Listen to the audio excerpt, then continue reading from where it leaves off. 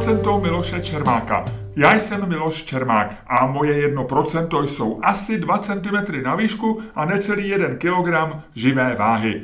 1% je taky podcast, který právě posloucháte. Pokud vás o něm zajímá víc, najdete vše na webu mého newsletteru 1%.cz. Partnerem podcastu je zpravodajský server Seznam Zprávy. Život Víta Samka se dělí na 2 poloviny. Ta druhá začala letos 24. února, když Rusko napadlo Ukrajinu. Bývalý záchranář tam začal jezdit pomáhat a změnil svůj pohled na svět i jeho hodnoty. Docela radikálně. Známým se Vít Samek stal ovšem už v roce 2019, kdy kritizoval vedení pražské záchranné služby, kde pracoval 13 let. A pak ji v zápětí opustil, prý definitivně, a bere to jako uzavřenou kapitolu svého života. Ve stejném roce začal psát blog o první pomoci s názvem Bulbem záchranáře. V roce 2020 vyšla stejnojmenná knížka, která se stala bestsellerem. A Vít Samek začal pro internetovou televizi MOL TV natáčet sérii videí Na vlastní otvor. Podstupuje v nich nejrůznější lékařská vyšetření od kolonoskopie až po kontrolu chrupu a seznamuje tak diváky s jejich průběhem. Varování: nevždy je to hezký pohled. O tom všem jsme se bavili v podcastu Proč považuje ruskou invazi na Ukrajinu za naprosto zásadní událost, jakkoliv on sám o této části světa předtím nic nevěděl a ani se o ní nezajímal. A proč tam dnes přesto tráví tolik času a dává pomoci Ukrajině takovou energii. Je to konflikt, který Rusko musí prohrát, říká. Taky jsem se zeptal, čeho se bojí a čeho ne, jaké by udělal jedno rozhodnutí, kdyby byl bohem, a taky, jak se stalo, že se z levičáka stal po 13 letech ve státní službě pravičákem. Vít Samek byl skvělým hostem a odpovídal upřímně a taky emotivně, což vycházelo i z volby témat. Nebyla lehká, vlastně jsme se velmi často točili kolem otázek života a smrti, jen z různých perspektiv. Říkám to proto, že v druhé půlce podcastu občas zazní slova, která nejsou úplně běžná. Takže poslouchejte tuto epizodu raději buď bez dětí, anebo s dětmi, kterým jste už přestali předstírat, že neslušná slova, ano, ta slova, která používají s kamarády, neexistují. Každopádně vám přeji příjemný poslech.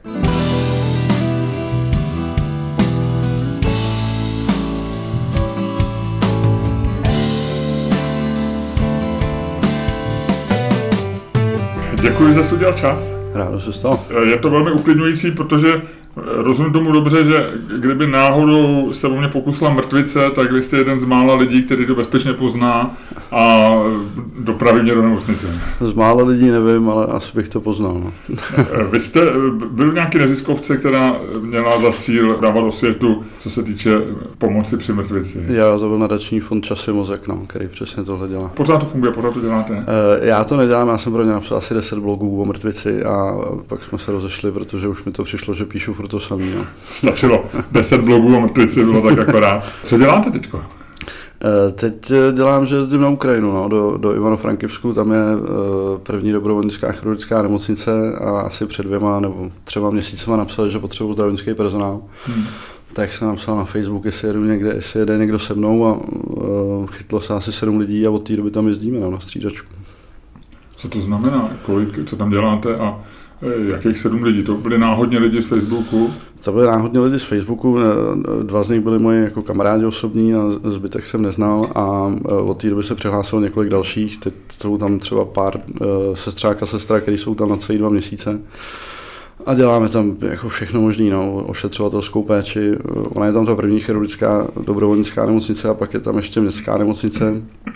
Tak pomáháme ve obou a teď jsme dělali nějaký transporty pacientů z Ivano-Frankivska do Kyjeva zpátky a já jezdím ještě na východ za jednotkama bojovejma vozitým věci. Kolik tam trávíte času? Tak jezdíme tam tak na 14 dní většinou. No, je to tak jako půl na půl, no, půl tady, půl na Ukrajině. Jaký z toho je největší dojem váš? To největší dojem asi je to odhodlání Ukrajinců to vyhrát, no. Tam jako o tom nikdo nějak nepochybuje. Všichni pracují na tom, aby se to stalo. Nemáte strach? Jako strach nemám. Jako jezdím, jako byl jsem i 5 kilometrů od fronty, ale jako nevím, jestli je to mnou, ale nebo jestli je to jako tím, že opravdu to tam, kde já jsem byl, to nebylo tak přímo nebezpečný. ale nějak se jako nebojím, no, a pomáhám Ukrajině od začátku války, přijde mi to jako, nevím vlastně, co jiného bych měl dělat, no. No já nevím, jako většina lidí něco jiného. No, mně to přijde důležitý, jako tuhle válku vyhrát. Je to něco, co, když se to stalo, když v únoru ta invaze začala, co jste jako od té chvíle věděl, že něco takového budete dělat? No, druhý den války jsme šli na pivo s kamarádem a domluvili jsme se, že pojedeme na hranice a pak nám začali lidi posílat prachy prostě a od té doby tam jezdíme, no. Dá se teda říct, že váš život teďko se dělí na dobu před 24. únorem a byl to 24. Byl, no. Před 24. únorem a po 24. únoru 2022. To je jako úplně, no. To je jako, já jsem, jako předtím jsem tak nějak zavloval, nic moc jsem nedělal a teďko jako čumím, no, nechápu to prostě, jako jeden den v Praze, o 3 dny později v Charkově, jako nikdy mě Ukrajina nějak nelákala a najednou tam jezdím co 14 dní, no. Pojďme se teď věnovat té fázi, kdy jste říkal, že jste toho moc nedělal a že jste tak lelkoval. Ale to není úplně pravda, protože jste se v té době, kdy jste lelkoval, nic moc nedělal, jste stačil nejen pracovat 13 let jako záchranář na záchrance, ale taky napsat knížku, natočit já nevím kolik videí pro MOL TV a spoustu dalších věcí. Z toho něco zbylo, nebo tam jste tak udělali jako dlouhou čáru? Tak jako za tou záchrankou je dlouhá, opravdu tlustá, nepřekročitelná čára, tam není cesty zpět, jako já ani nechci, ani oni by mě tam nechtěli a prostě to je jako ukončená kapitola. Knihu o první pomoci jsem napsal, tak ta se ještě furt trošku prodává po nějakých 100 kusů. Kolik se prodalo? Myslím asi 12 000 celkově. Takže jako, velký bestseller na české poměry. Ale jako i s audioknihama a to je úplně jedno. Jako úspěch to je, no, mám z toho radost. A pak jsem točil pro MOL TV ten pořad na vlastní otvor a to je vlastně jediný, v čem ještě pokračujeme. Teď vlastně aktuálně s Jakubem Klingorem, což je autor toho námětu, točíme další videa. No. Vy jste, aby jsme vysvětlili pro lidi, co to neznají, tak vy jste v rámci této pořadu absolvoval různý zdravotní vyšetření, které často se týkají otvorů, takže jste měl nepříjemnou gastroskopii, to byl velmi populární díl, myslím. Teď jsme točili další gastroskopii, no, kde mi ten gastroenterolog ještě štípal kousek jícnu a posílal to na histologii. Opět jsem to neprožíval moc dobře. Proč? Tak s tím nápadem přišel prostě Jakub Klingor z MOL TV a mně to přišlo jenom prostě strašně vtipný. A jako sekundárně asi je to jako dobrý ukázat těm lidem, do čeho jdou. No. Jako ta gastroskopie asi mnoho lidí neuklidnila, teda tam vypadá opravdu, že umírám. Ale třeba kolonoskopie mně přijde, že je vlastně úplně v pohodě. Nebo jako strašně jsem se bál bronchoskopie. Já jako představil, že mám někdo narve prostě do průdušek endoskop, jako opravdu jsem se bál toho, že budu dušnej. Nakonec jsem dostal... Dušnej je slabý slovo někdo takovýhle věc. No. Nakonec jsem dostal nějaký léky do žíly, opiáty a vlastně to bylo strašně fajn. Ve chvíli, kdy lékaři stáhnou po opiátech, tak si lidi, kteří nejsou zvyklí na tyhle ty substance, tak si užívají krásný chvíle života. Já si pamatuju, že mě když operovali kotník a dostal jsem svoji dávku opiátů, tak jsem si říkal v duchu, takový ohromný štěstí jsem rád, že jsem si ráno tu nohu zlomil, to nemá kde kdo. Jo, je to super. Byla ta videa úspěšná a existují jako nějaký předobraz třeba v zahraničí, protože mi to přišlo jako velice originální nápad. Předobraz v zahraničí úplně nevím, pokud já vím, tak ta myšlenka vznikla tak, že MOL TV někde bylo v baru a tam kalili a tohle napadlo vlastně, no. Jako to by mě zajímalo, co pili, protože mě v životě v baru nenapadlo, že bych si jako tak pro legraci a pro radost diváků zašel na kolonoskopii. Jasně, no, tak jim hned to bylo rovnou od začátku uvažovaný, že musí najít nějakého pitomce, co to podstoupí, no, jako pro ně to bylo zábava. A předobraz zahraničí nevím, jestli to má. Úspěch jsem se ptal. Úspěch jako docela to má, jsou jako desítky tisíc zhlídnutí na jeden díl. No. Se jako přešli na YouTube, tam je kanál, takže docela na to koukají lidi. Pro mě překvapivě ve sledovanosti hrál zubař, já to se nechápu. Jako. Což je jedna z mála věcí z toho, co vy jste nabít, co většina z nás absolvuje. No. To je takový otvor, kam se podívá skoro každému někdo.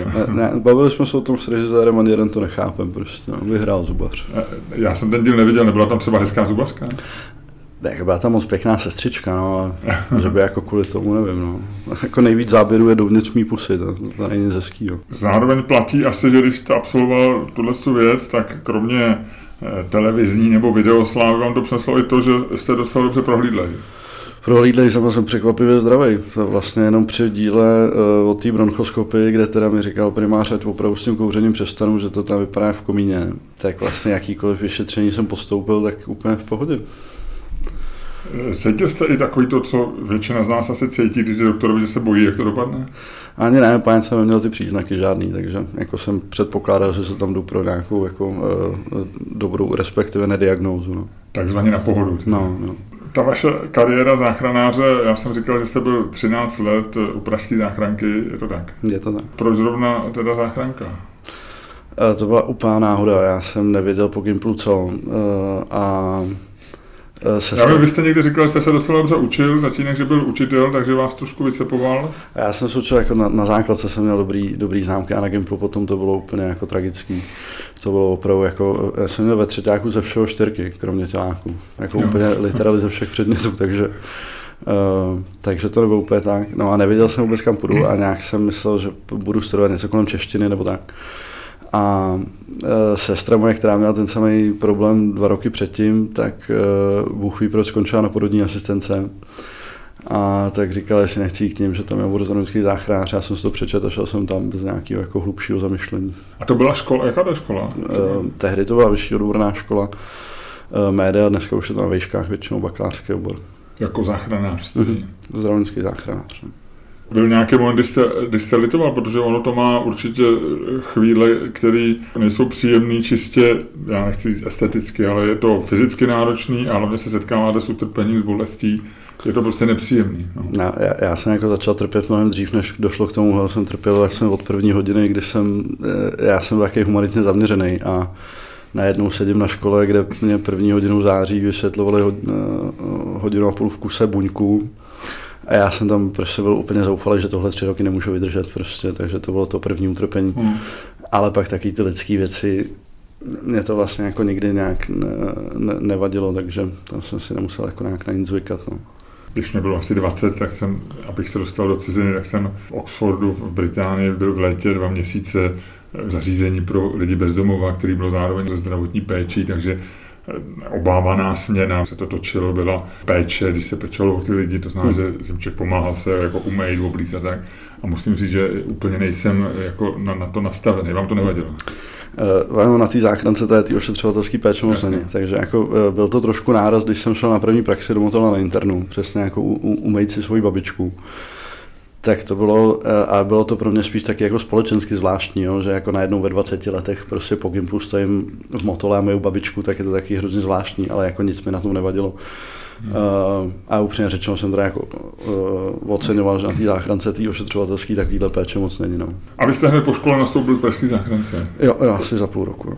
Vy jste říkal docela radikálně, že tam je tlustá čára, že se tam nevrátíte. Znamená to, že jste odcházel jako třeba naštvaný nebo spokojený? Já vím, že to měl nějaký vývoj, že vy jste říkal v DVTV něco o tom, že se dělají zbyteční výjezdy a tak dále. Jako vnitřně jste byl nespokojený tam potom s tím stavem? Jako potom už vlastně, no, prostě o těch 13 letech mám to není práce na celý život, nebo jako jsou tam kolegové, kteří jsou tam celý život a to jsem přesně jako nechtěl zažít. A odcházel jsem takový jako nespokojený, no, a myslím, jako ve zlým jsme se tam s vedením rozešli dost, no. S tím vedením pražský záchranky? No. Jaký byl nejlepší a nejhorší zážitek za těch 13 let? Jako nejhezčí jsou nějaký, toho je spousta prostě, od nějakého úspěšného porodu přes jako opravdu hodně moc úspěšnou resuscitaci, až po úplný blbosti, kdy ani tomu člověku nemusí jako vlastně nic bejt, ale má strašný strach a my ho tam prostě jako nějak dobře uklidníme a ten fal hezky dopadne.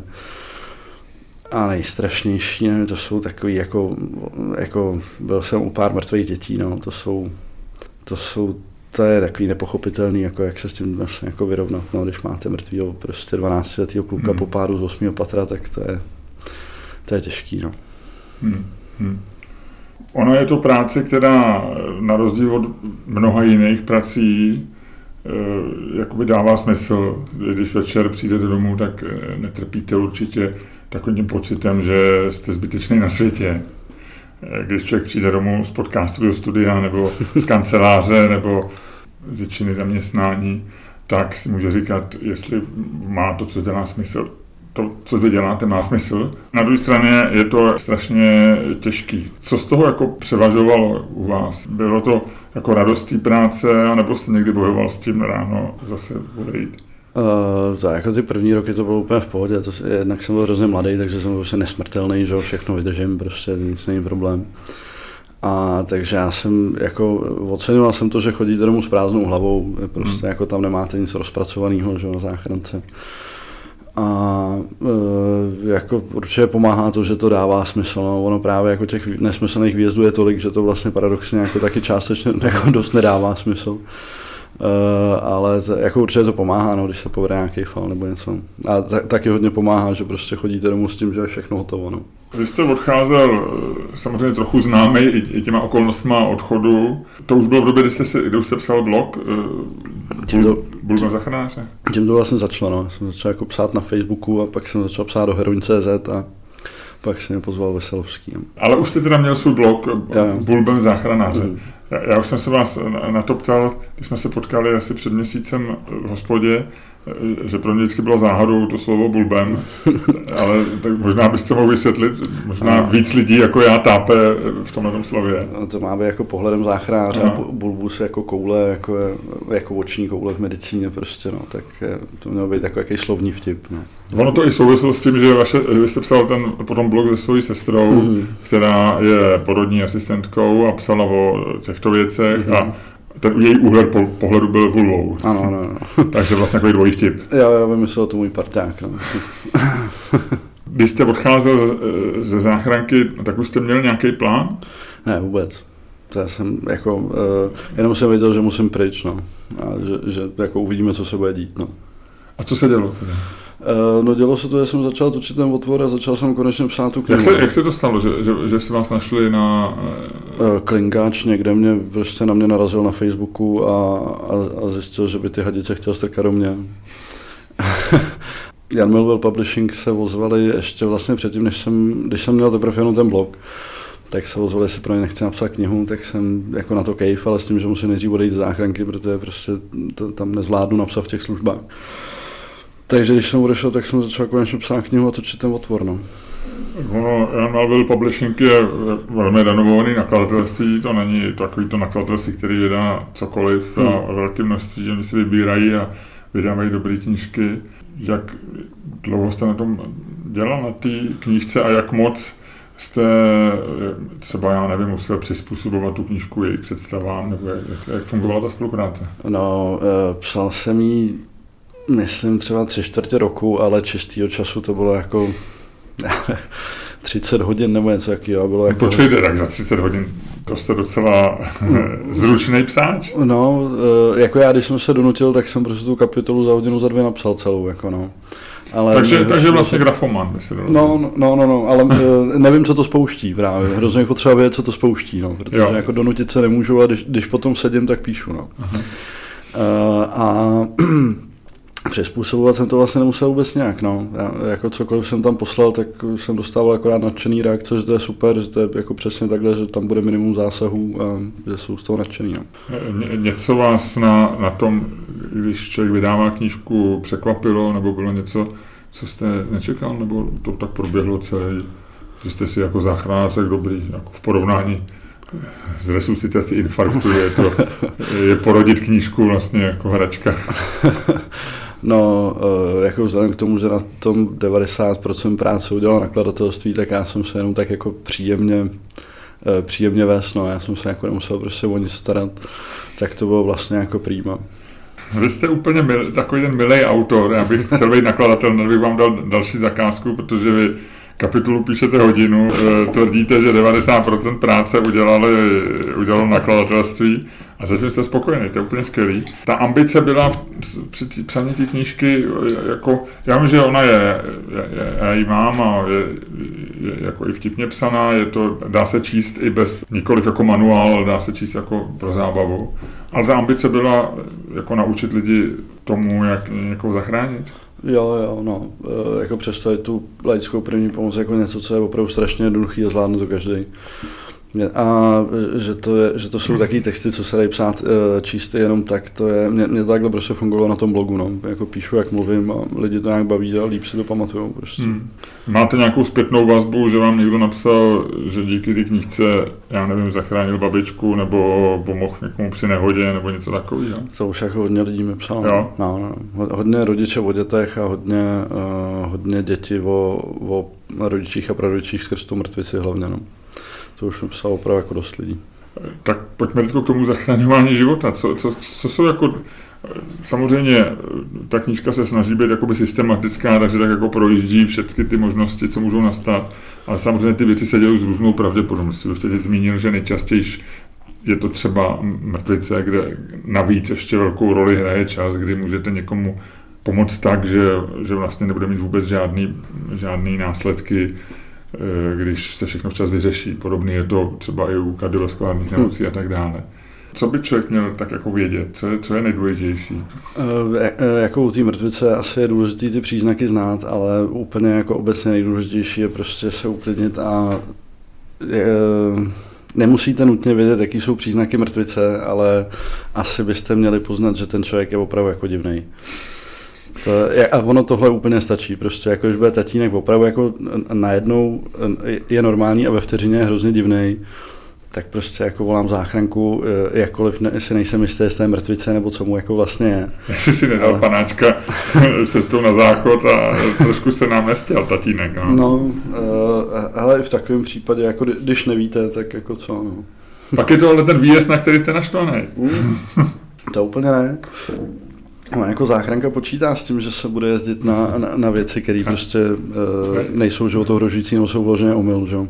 Jasně, že ty příznaky u té mrtvice víme, že jo, to jste koneckonců v té knížce, pokleslej koutek, tatínek mluví z cesty, případně nějaká ta nesymetrie v držení těla, což bývá často. Přesně tak.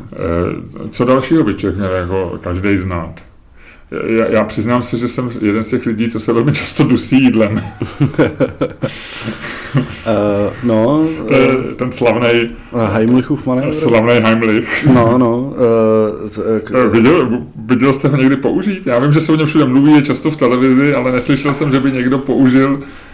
Já jsem o tom ani nikdy taky neslyšel, že by to někdo použil, ani jsem to neviděl, ani jsem to nikdy nepoužil. Ale znamená to, že k tomu člověku zezadu přijdete, obejmete ho a prostě s ním škubnete nahoru. Tak jako pěst na žaludek a prudce zatlačíte. No. A ještě jsem někde četl, že doktor Heimlich to sice vymyslel, ale taky to nikdy nepoužil. Pozor, použil. No, použil, když bylo asi 90 v tom důchodáku. V důchodu, ano, zachránil nějakou svoji spolupacientku nebo spoluobyvatelku domu. Já jsem to četl v New York Times, to bylo v jeho nekrologu. Jo, tak nakonec to použil taky, no. Takže Heimlich, co dál ještě? Ty brďo, já nevím, toho je opravdu hodně, no. A ono je taky důležitý si uvědomit, že like jako s holejma rukama toho moc vlastně jako neudělá, takže je to opravdu o tom se jako uklidnit a zavolat tu záchranku, nechat si poradit od té dispečerky. Vy jste odcházel naštvaný, ale zároveň asi máte i objektivní pohled na to, jak to funguje v Praze nebo obecně v Česku. Já myslím, že na tom nejsme špatně, ne? Že se říká, že v porovnání s jinými zeměma, já nevím, třeba dojezdy, jaký procento lidí se zachrání právě při takových těch jako událostech typu infarkt nebo mrtvice je poměrně vysoký, nebo pletu se? To ne, jako co se týká té záchranky, tak ta úroveň je jako opravdu vysoká, ty výsledky jsou světový, jako skvělý, ale je to trošku jako za cenu. Jako to, co říkáte, je pravda prostě. Jezdí se na ty mrtvice a pokud se na ně vyrazí včas, to znamená pokud ten volající nebo ten pacient, nebo prostě pokud jsme tam zavolaný včas, tak umí je dost pomoct. Ale pak jsou tam taky ty věci, že jako záchranka měla předávat svoje pacienty někde na urgentním příjmu. Jo? Vy, jako když někoho bolí žaludek, tak vy nevíte, jestli má infarkt spodní stěny, nebo má žaludeční vředy, nebo co mu vlastně jako je. Nebo prdíky. Nebo prdíky zaražený, nebo cokoliv. A bylo by dobrý ho jako nedělat tu diagnostiku v autě přesnou, to znamená odvezou na chirurgii, páč to je chirurgie prostě, nebo na kardiologii, páč jsem si jistý, že to je srdce, když víte jako ve skutečnosti prd. Takže by měli jít na nějaký oddělení, kde mají komplexní možnost prostě ho vyšetřit. No a pražská záchranka předává třeba na 200 ambulancích. Jako. A to prostě není normální. Jako. Jako musíte znát 12 míst v Tomajerce, 18 míst na Vinohradech, jako 20 míst na Bulovce. Každou tu ambulanci musíte znát jako nějaký její specifika a se jako smysl to nedává. Takže to je jedna z věcí, kdybyste měli teď nějakou moc a kdyby vás jmenovali prezidentem nebo arciknězem záchranky v Česku, kterou byste změnil. Tak ty urgentní příjmy, to je jako jedna určitě jako z věcí, co jsou jako zásadní. A to se asi ví, když to víte vy a říkáte to a říkal jste to asi víckrát, proč se to nezmění? Já upřímně řečeno takhle, ono to bude asi složitý, kdybyste to chtěl třeba řešit v Praze, tak Motol patří státu, Bulovka patří městu, Podolí patří taky městu, jako každý špitál patří někomu jinému a donutíte všechny, aby spolupracovali, to prostě nedonutíte. Jako. Ono je to prostě pro ně, to jsou investice, blablabla, tak to jako radši nechají být. No. Já jsem vyrůstal v 70. 80. letech a my jsme se dělili na základce na 2 tábory, na ty, kteří měli rádi nemocnici na kraji města, a na ty, co měli rádi sanitku.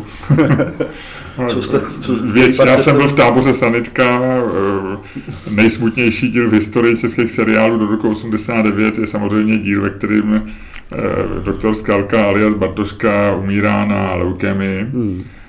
Takže smrt doktora Štrosmajera byla pro mě naprosto bezvýznamná v porovnání s tímhle dílem. Jak vy se díváte na, a tohle je vážná otázka, na jako znázornění práce záchranářů populárnímu umění? Tak sanitka jedna je, to je prostě produkt doby, jako nechme to být, ale natočili 2, že jo, před asi 10 lety. Já se přiznám, že tu jsem neviděl teda. No já se jako teda přiznám, že jsem ji viděl. A blbý. Jako, to je něco úplně šíleného. To je opravdu, to je tak dementní, jednak je to úplně dementní a jednak je to, jako, mně to přijde, že to někdo točil na rohlík s máslem, jako, to je prostě jako taky nekvalitní, taky jako odbytý prostě, protože to stálo spoustu peněz. A je to jako uslintaná kokotina s odpuštěním, prostě tam nedává smysl jako vůbec nic. Já si myslím, že sanitka 1, jak vy říkáte, určitě měla ten ideologický problém, daný tím, že tam byla prostě ta linie nějaká politická a tak dále. Na druhou stranu odborně si myslím, že to nebylo špatný, ale nic o záchrance nevím.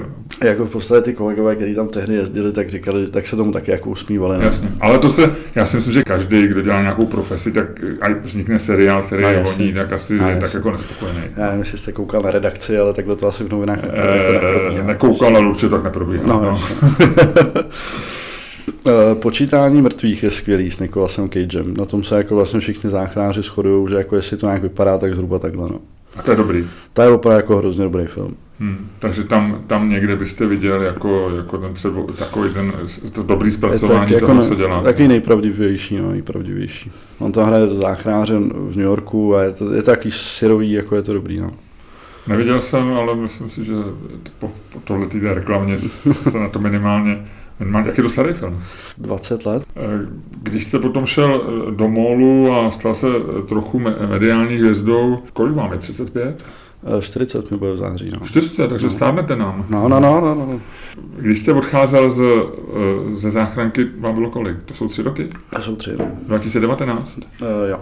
Takže to vám bylo nějakých 30.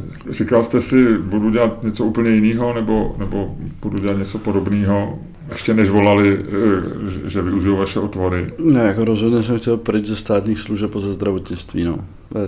To je ten socialismus tam to prostě, žít to na vlastní kůži prostě je těžký a třeba se stačilo, no.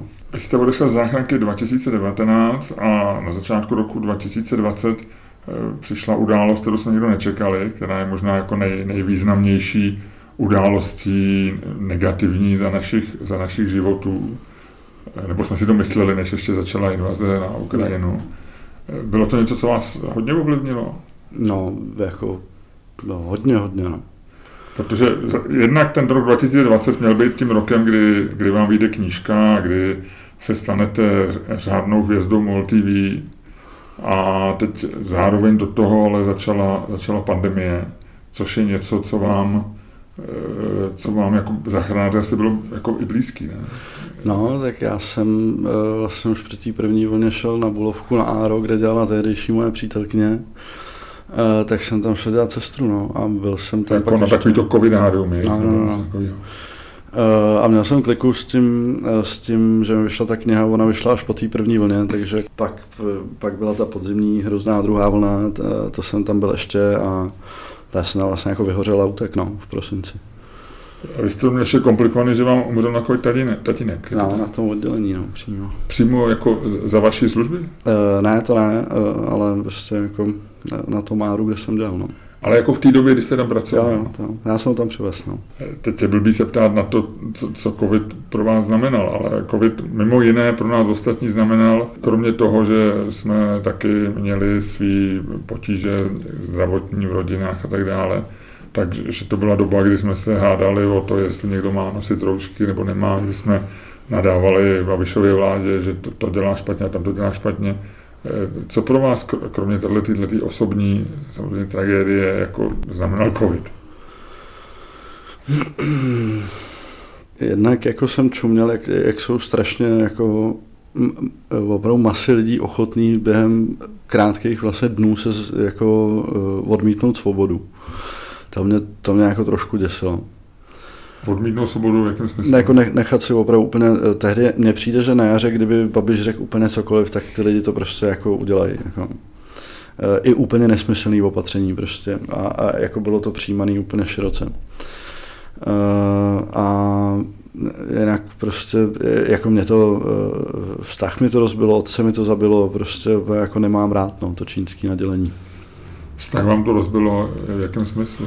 To bych nějak jako víc nerozváděl, ale prostě tak vám to rozbilo spoustu vztahů. No. Když se dneska díváte na pandemii, myslíte si, že je to za námi? Vy už žijete jakoby jiný příběh, vy jste plně pohlcený tím příběhem Ukrajiny, ale covid se nám trochu vrací ve velmi nakažlivý mutaci, byť benigní pravděpodobně za tím průběhem, ale jak vy to vidíte jako odborník na zdravotnictví, jako člověk, který v tom žil? Já si neumím představit, že už se to vrátí tak, jak to bylo, ale na druhou stranu nejsem moc dobrý v předpovědích, takže všechno je možný. No. To, že je to benigní, je určitě super, nevím, jestli to pomůže lidem, aby jako neblbli tolik. A já, jak jste říkal, no, já jsem jako tak pohlcený tou Ukrajinou, že si vůbec nemůžu představit, že tady budeme jako na podzim chodit v rouškách nebo něco. Jako je to úplně jiný už svět, pro mě uzavřená kapitola.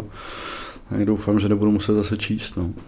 Pojďme k tomu, co prožíváte teď. Proč myslíte, že se to stalo a kde vidíte tu příčinu tady té tragédie, která je poměrně hodně černobílá, protože my asi tušíme, kde je dobro a zlo. Na druhou stranu nic není úplně černobílý. To, že tam jezdíte, myslíte si, že vám to tu schopnost to vidět jako usnadňuje nebo komplikuje? Asi spíš, jako já tu válku vidím jako hodně černobíle a ty moje cesty na Ukrajinu mi dávají to, že poznávám prostě úplně běžný Ukrajince a je to ještě černobílejší pro mě prostě, no. Jako pro mě to je vlastně jako úplně černobílej spor, protože je mně úplně jedno, jako co byla Ukrajina za zemi před válkou, že tam měli korupci, já nevím co, oligarchy, blablabla. Prostě Ukrajina je země, která nenapadá svoje sousedy a to mě jako úplně stačí prostě. A zatímco Rusko naopak Putin, že jo, to hovado už napadlo kromě Mongolska a Číny prostě a států na to jako všechny svoje sousedy. Jako je to úplně, pro mě to je úplně černobílej spor prostě. Je to od toho jako prvního momentu, co jste se dozvěděl? Jo, já jsem byl celou noc hůru, no. Když ta válka začala, tak jsem koukal na Twitter, to byl nejživější Twitter, co jsem kdy viděl, to nešlo ani timeline jako učíst. A pak jsem nespal asi 30 hodin, no. Jako mě to opravdu sebralo, nedokázal jsem si představit, že bude prostě ještě takhle obrovská válka v Evropě Jako myslel jsem, že jestli něco udělá, tak to bude asi jako 2014 nebo prostě něco takového, že jako nějaký omezený konflikt někde na nějakém daném území. Kde se ve vás tady tenhle ten jakoby velmi výrazný vztah k tomu, který je podle mě asi silnější, než má většina lidí, jako vás vzal? Vy nemáte žádný, já nevím, kořeny? Nemám, ani mě Ukrajina nikdy nezajímala, ale tak jednak je to blízko a jednak jako ty Rusáci jsou fakt svině prostě. To já nemusím mít tak nějaký speciální sympatii k Ukrajině, že jo, to je prostě, je to prostě napadená země, pravděpodobně kdyby nebylo Pobaltí v NATO a on stejným způsobem napad Estonsko, tak se teď jako bavíme o Estoncích. Jako. Vy tam jezdíte pomáhat jako záchranář? Tak no. Napadlo vás jít jako tam i bojovat, protože to je ta druhá možnost. Já vím, že jsou Češi, kteří jako buď to tam stále jsou, nebo tam strávili nějaký čas jako vojáci v nějakých jednotkách. Já neumím bojovat, jo. Já jsem nebyl v armádě, nemám ani zbroják, takže a neumím ukrajinsky, neumím rusky. Jako ze mě udělat vojáka, to by bylo jako na měsíce nějakého hrozného tréninku a ani to jako nemám v plánu, no, ale jako vzhledem k tomu, že před 5 měsíci jsem neměl v plánu jezdit na Ukrajinu, tak těžko říct, že jako nevím, umím si představit asi i situace, kdybych prostě jako šel podstoupit výcvik. No. Z toho, co jste tam zažil, co je ta věc, která vám nejvíc leží v hlavě? Já byl v Charkově, tam je na severní straně Charkova jako obrovský sídliště. A to je úplně rozstřílený prostě raketama a dělama. To bylo asi jako to nejhorší, co jsem viděl jako na vlastní oči. Jako projížděli jsme i vesnice, kde byly prostě vybombený domy, logistický centrum jsem viděl rozjebaný pumpy a tak, ale tady, jak je to sídliště jako obrovský, to je velký jak jižňák. A jak je to tam taky jako koncentrovaný, celý dojebaný, tak je to prostě úplně něco jiného. No. A to je asi nejhorší. A pak, když jsme vozili za začátku ty lidi z hranic, tak to byly příběhy, jako vás prostě nenapadlo, že to ještě v roce 2022 budete poslouchat. No. Jak byl někdo vlastně 3 týdny ve sklepě, než se dostal z Charkova na východní Slovensko za 40 hodin prostě. Jako, s 2měsíčním jménem prostě. To je, mě to přijde neuvěřitelný. No. Jak se díváte na to, jak Češi na Ukrajinu a na ten konflikt reagují? Ten začátek byl úžasný, že? Ta podpora byla prostě masivní, všichni spojení. Teďkom už je to jako jiný. No. A ono je to něco je svým způsobem logický, protože jsme lidi a prostě každý máme své úzkosti a ne každý vidí ten konflikt tak černobíle jako vy. Ale jak se na to díváte, co se s tím dá dělat? Já vůbec nevím, co se s tím dá dělat. Já už jsem jako přemýšlel, protože já nevím, co s tím dělat. Já se jako snažím se to moc nečíst, protože mi z toho úplně jako smutno. Jako vy jste známý člověk, vy jste naučil lidi, jak reagovat na mrtvici třeba.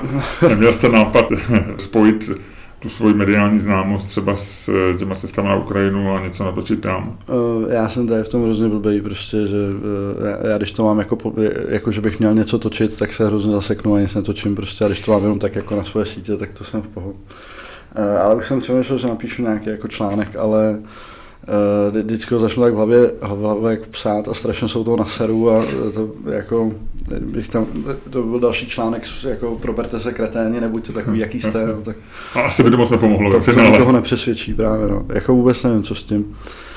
Když tady prostě prchal s Babišem a podobnýma hyenama roztleskávají prostě nejmrzštější pudy tohohle národa, tak to je těžký. No. Je to rychlý, že jo, za 3 roky, jak se to změnilo. A ten jako je ta společnost rozdělená úplně strašně, že to jsem, tak měl prostě 40, ne, že bych byl nějaký kmet, ale jako něco si taky pamatuju a prostě v 90. letech byli lidi taky s jinýma názorama, dokonce i podobně jinýma, jako mají dneska.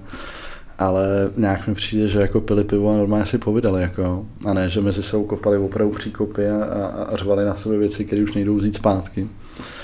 A jako je ta společnost rozdělená úplně strašně, no. Stalo se to i v vašem blízkém okolí, někdo to má v rodině, někdo to má mezi kamarádama. někdo si žije ve své bublině, kde konflikty nejsou. Jak to máte vy? Já mám jako na tohle kliku, teda musím říct, no. Jako, že mě přímo mezi mýma úplně jako nejbližšíma lidma jako nikdo neblbne, že by říkal, že covid neexistuje, nebo že Putin je v poho. Teď je půlka července 2022, ta válka se vleče, my jsme trošku ztratili takový ten optimismus, že Ukrajina vyhrává, ona je to teď zamotanější, je to dlouhý, navíc přibývají ty ekonomické starosti, které lidem sice odvádějí myšlenky od Ukrajiny, ale ono dost tím hluboce souvisí. Jak to dopadne? To netuším, ale jestli teď jako v srpnu spustí na jihu tu ofenzívu, tak bude strašně důležitý, jak to dopadne, a jestli se jim to povede, tak to bude podle mě jako velká zpráva. No. Jako samozřejmě to nebude naprosto konec války, protože jako dobít Krym to prostě bude, to je na roky. Jako, no, takže prostě trošku se té zemi bojím. No. Jako jestli bude v Evropě zima a v Africe hlad, tak to by mohlo jako udělat velký problém. No. Část lidí samozřejmě na to se dívá jakoby jako tím globálním pohledem, mají strach, já nevím, z třetí světové války, z jaderné apokalypsy. A myslím, že to je i důvod, proč hodně lidí říká, že bychom měli být zdrženlivější a pomáhat míň, minimálně jako vojensky a zbraněma. Já jste tady tu obavu, nebo jste prostě máte jen takový to, jako že vás naštval Putin a prostě jdete do toho? Jako rozhodně spíš to druhý a já jsem jako v tomhle jaderném dramíčku jsem tým prezident Zelenský, který prostě už někdy v březnu říkal, že se nevzdá ani, když se budou jaderně bombardovat. A to prostě strašení jadernýma zbraněma od Putina, jednak já tomu nevěřím. Za druhý si myslím, že vzhledem k tomu, v jakém stavu je ruská armáda, tak jako nejpravděpodobnější, co by se stalo, kdyby on jaderně zaútočil, je, že mu někde v Rusku bouchne schnilá atomovka prostě jako. Ale hlavně si myslím, že by to prostě nepoužil, protože prostě to jsou akorát keci. A prostě hajzlům se neustupuje, jako. Jo, za hajzlama se prostě jenom ještě víc bojuje, jako. Jako politikou prostě ustupování, protože má jaderný zbraně, bychom došli opravdu akorát do prdele, protože ty on bude mít furt, jako no. Jako nemám nějaký jaderný strach nebo něco takového. Myslíte, že nás to ohrožuje tady ten konflikt víc zevnitř, že se budeme hádat a že třeba tady může v příštích volbách vyhrát politická síla, která, já nevím, bude diametrálně jinak postupovat než ta dnešní, anebo nás to ohrožuje spíš zvenku jako Rusko a to, že jakkoliv jsme v NATO, tak po té, co se dneska sledujeme, světový vůdce a to, jak jednají, tak si už celkem i lze představit, že by to nemuselo hrát zas takovou roli, jak jsme si mysleli před půl rokem. Teď aktuálně si spíš myslím, že je nebezpečnější to první, jako no. Že tady vyhraje volby nějaký příšerný dement, ať už Babiš nebo Okamura nebo někdo takovej. Který jako jednak zničí aspoň i ty zbytky mezinárodní prestiže, co máme, a tak to čertvem, ale ty pitomci prostě kromě té mezinárodní ostudy a případnému zastavení pomoci Ukrajině jako ještě dojebou tu ekonomiku domácí, prostě úplně všechno. Takže to je aktuálně si myslím jako nebezpečnější, no, protože vzhledem k tomu, jak jako ukrajinská armáda brání, tak myslím, že zatím se nás to jako netýká přímo, že by sem někdo dopochodoval. A s velkýma sympatiemi hledím teda k severu a děkuju bratrancům Polákům, že mají tak velkou armádu a dost mě to uklidňuje teda, no. Vám bude 40, to je neúplně, nemusí to být půlka života, i když může. Jste ve středním věku, vy jste první část toho dospělého života strávil hodně na záchrance a pak ty věci, které na to navazovaly. Teď jste záchranářem, ale jezdíte do váleční zóny. Berete to jako něco provizorního asi? Beru to jako něco, co mi dává smysl, abych dělal, dokud to nebude hotový, no. Co bude potom? Máte nějakou představu? Co byste chtěl dělat, až budete velký? Tak to právě, to je mrzutý, no. To furt ještě nemám, tu představu. Takže vlastně jako furt nevím. A já takhle jako teda žiju celý život. Ono to vypadá, že jsem dělal 13 let na záchrance a taky jsem se tam dostal náhodou, taky jsem odešel, aniž bych měl cokoliv jako zajištěnýho a zatím mi to celoživotně tak jako vychází, že se furt něco děje prostě. Takže předpokládáte, že to podobně půjde, že něco se objeví? Něco přijde, no. Jaký je podle vás smysl života? Má lehká otázka pro záchranáře. Carpe diem asi třeba. Žít život. No, žít život, no, tak máte jeden, podle mě teda. Kdybyste mohli dělat jakýkoliv rozhodnutí, jak vylepšit svět, tak v tuhle chvíli byste udělal co? Tak kdybych mohl udělat jednu věc, kdybych nějak chtěl jako nasadit lidem do hlav, aby jako všichni chápali a tolerovali, že to, že je někdo jako jiný nebo že je jinak, že je to jako neohrožuje. Myslím, že by tady pak mohl být jako mnohem větší klid, no. Jak jste sám říkal, lidi se často hádají a neshodnou se a říká se, že změnit názor je jedna z nejtěžších věcí. Něco, na co jste diametrálně změnil názor v poslední době v životě? Co je to poslední doba? Nevím, no. Co si pamatujete? Jo, to myslím, že jo, tak já se... Byl jsem třeba ještě někdy na Gimplu, jsem tak o sobě říkal a asi jsem i byl takový jako zmatený, hodný levičák. A pak po 13 letech státní služby jsem prostě jako... Zlej pravičák. Já jsem jako furt hodnej, ale pravičák. Jako liberál jsem pořád čím dál tím víc, ale opravdu ty státní služby posunuly teda doprava úplně maximálně. No. Máte nějakou nebezpečnou myšlenku, s čím většina lidí by nesouhlasila, ale co vy si myslíte, že by tak mělo být? No určitě, jako stát je blbost, je to teroristická organizace, vůbec by to nemělo být, jako anarchie je cesta. Kdybyste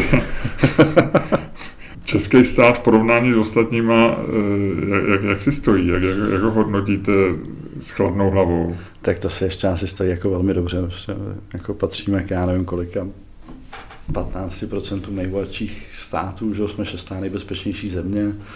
A já nevím vlastně, jestli je vůbec nějaký bezpečnější město než Praha, prostě.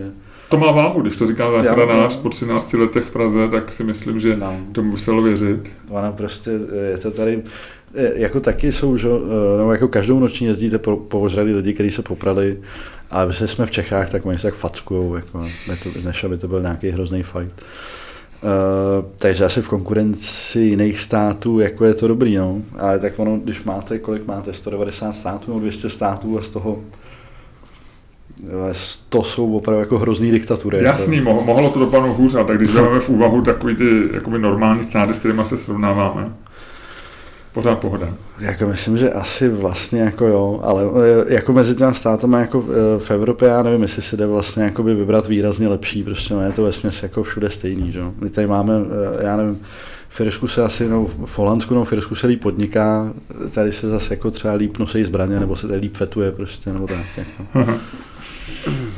Kdybyste si mohl vybrat a byla možnost na cestu v čase, tak letěl byste spíš do budoucnosti nebo do minulosti? Tyjo, tak to mě nikdy nenapadlo.